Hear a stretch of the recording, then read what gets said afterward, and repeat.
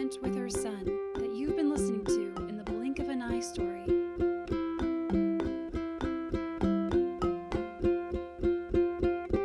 Season 2, Trauma Healing Learning 17, Caught in No Man's Land.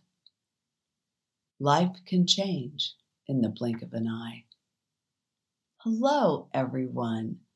If you're following along in the companion Blink of an Eye story, you know we are doing a two-parter, episodes 17 and 18, chock full of unvarnished, unedited text messages of what was going on behind the scenes of the Behind the Scenes Family and Friends updates.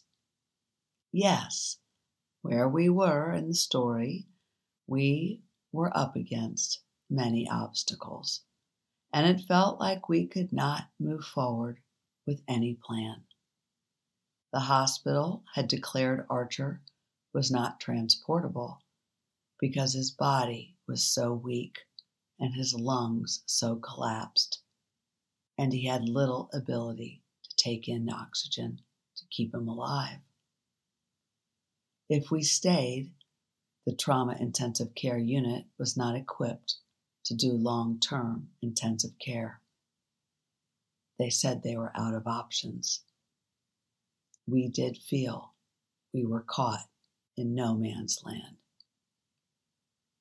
And I suspect the hospital felt the same way. How many times has this happened to you? Well, maybe not quite like it was with Archer, but how many times have you felt that you've had no options, whether you really didn't or whether it just felt that way? It is part of being human that we can experience feeling helpless or trapped. There is an expression I am sure you are familiar with, damned if you do and damned if you don't, right? Yeah, I thought it would be familiar. Well, that's how it was for us. Literally, in high crisis, we can find ourselves in such precarious situations. For us, we couldn't let Archer die in Atlantic Care because we couldn't get him out to someplace else. But he was too weak. For lack of oxygen, he could not be moved. But he had to be rotated to keep his blood flowing and not to get bed sores. But every time they tried to rotate him, his heartbeat would almost slow to a stop, and his oxygen levels would plummet so low it was a risk to his survival. Damned if we do, and damned if we don't. And they were out of options to treat him there, but he could not be transported anywhere else because of all the tubes in his body and the risk of their being dislodged and causing him to suffocate.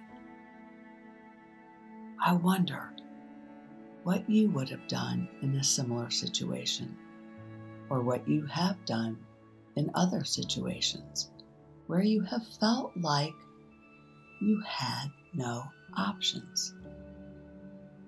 While it was so stark and so physically real, I was on alert to not fall into the despair of having no options.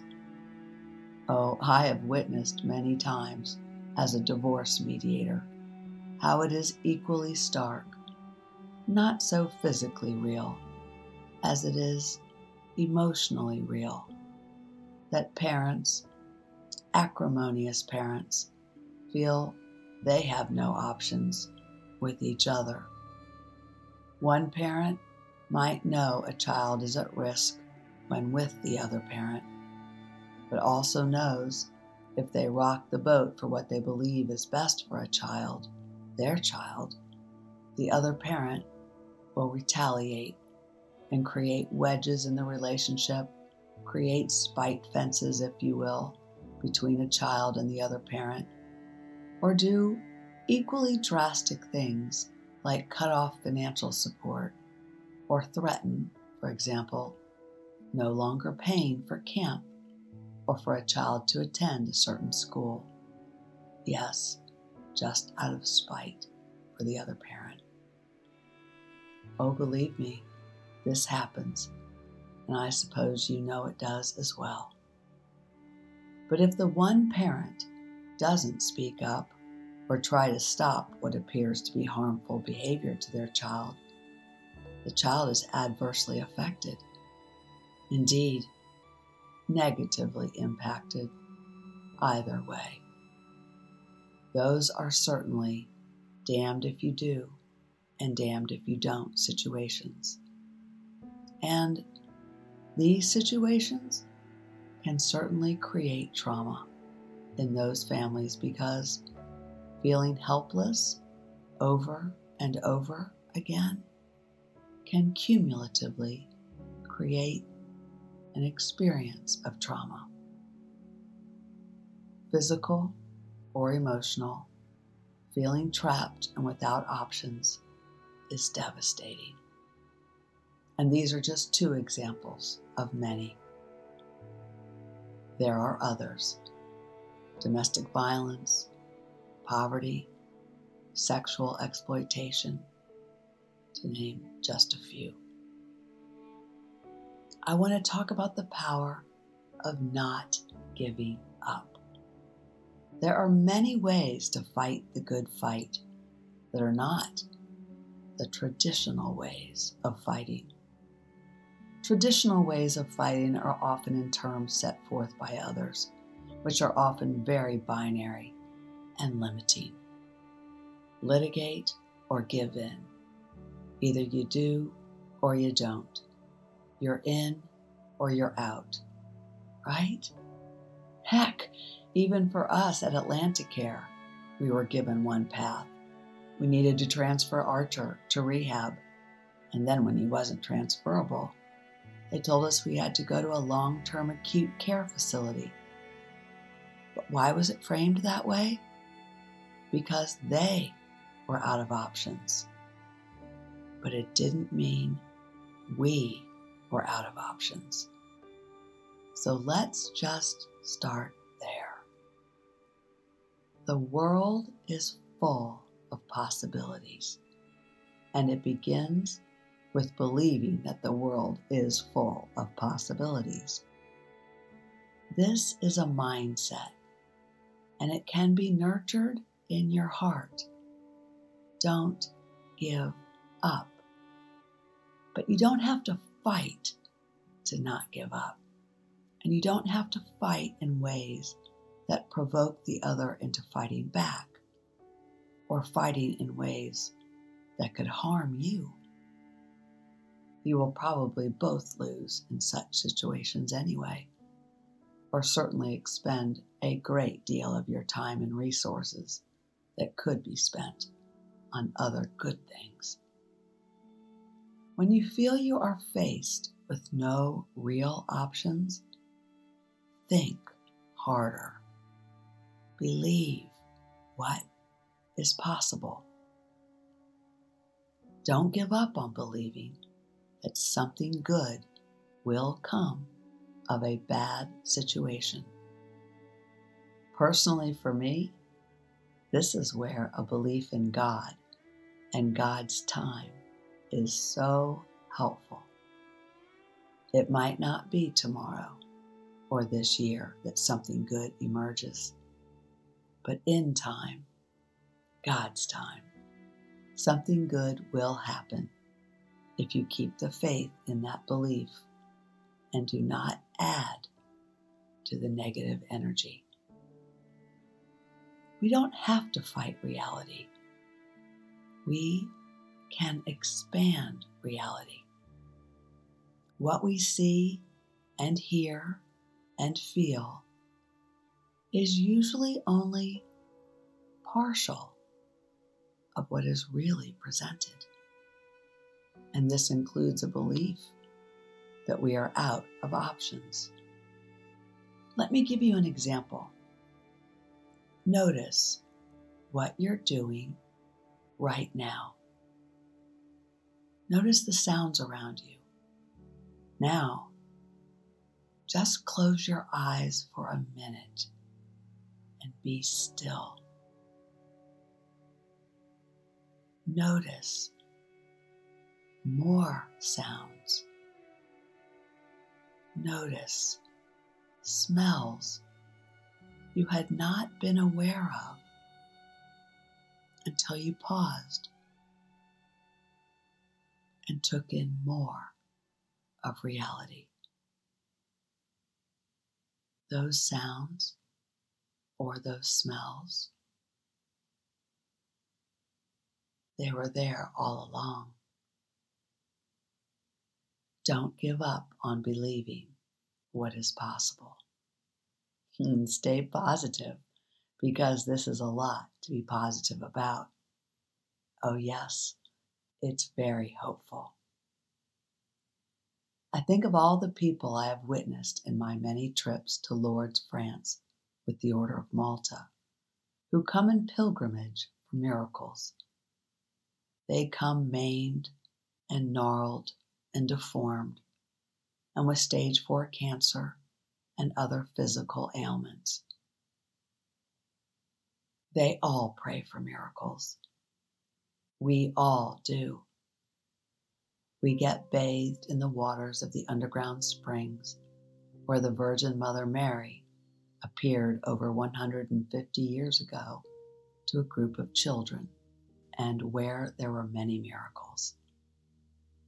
The story lives on and on in the hearts of all believers, and the believers receive. Oh, the leprosy may still exist, and the tumor may still persist, but the lift of the heart and of the spirit is part of the miracle of believing. Now, you don't have to believe like this, but I do. It's a pretty good way to be. It certainly can take you through very rough times. And we know that miracles do happen. I have felt that miracle myself. And I think it's quite miraculous that I can close my eyes and feel the Virgin Mother Mary's arms around me right now. I bet you can too. You have to use your imagination and believe. Isn't it wonderful? Don't give up. Whatever good fight you are in, just do it differently, under terms that are more expansive than those limiting terms that think you are faced with no options and that trap you. And if you do feel that you are caught in no man's land, or damned if you do, or damned if you don't, just know it's not the complete reality. It's just what we hold in our minds at that time. Consider holding a new reality that sees, feels, and believes what you think a higher power that loves you deeply would want most for you. And when others are down, what would a divine source want most for them? Wholeness. Be bold. Tell them miracles are going to happen. They will. Tell them they will heal. They will. Believe it and say it. It's only our egos and fears that constrain us from believing all that is possible. When we are afraid something might not happen, well, it might not, because we don't believe it will. Believe. Don't give up believing.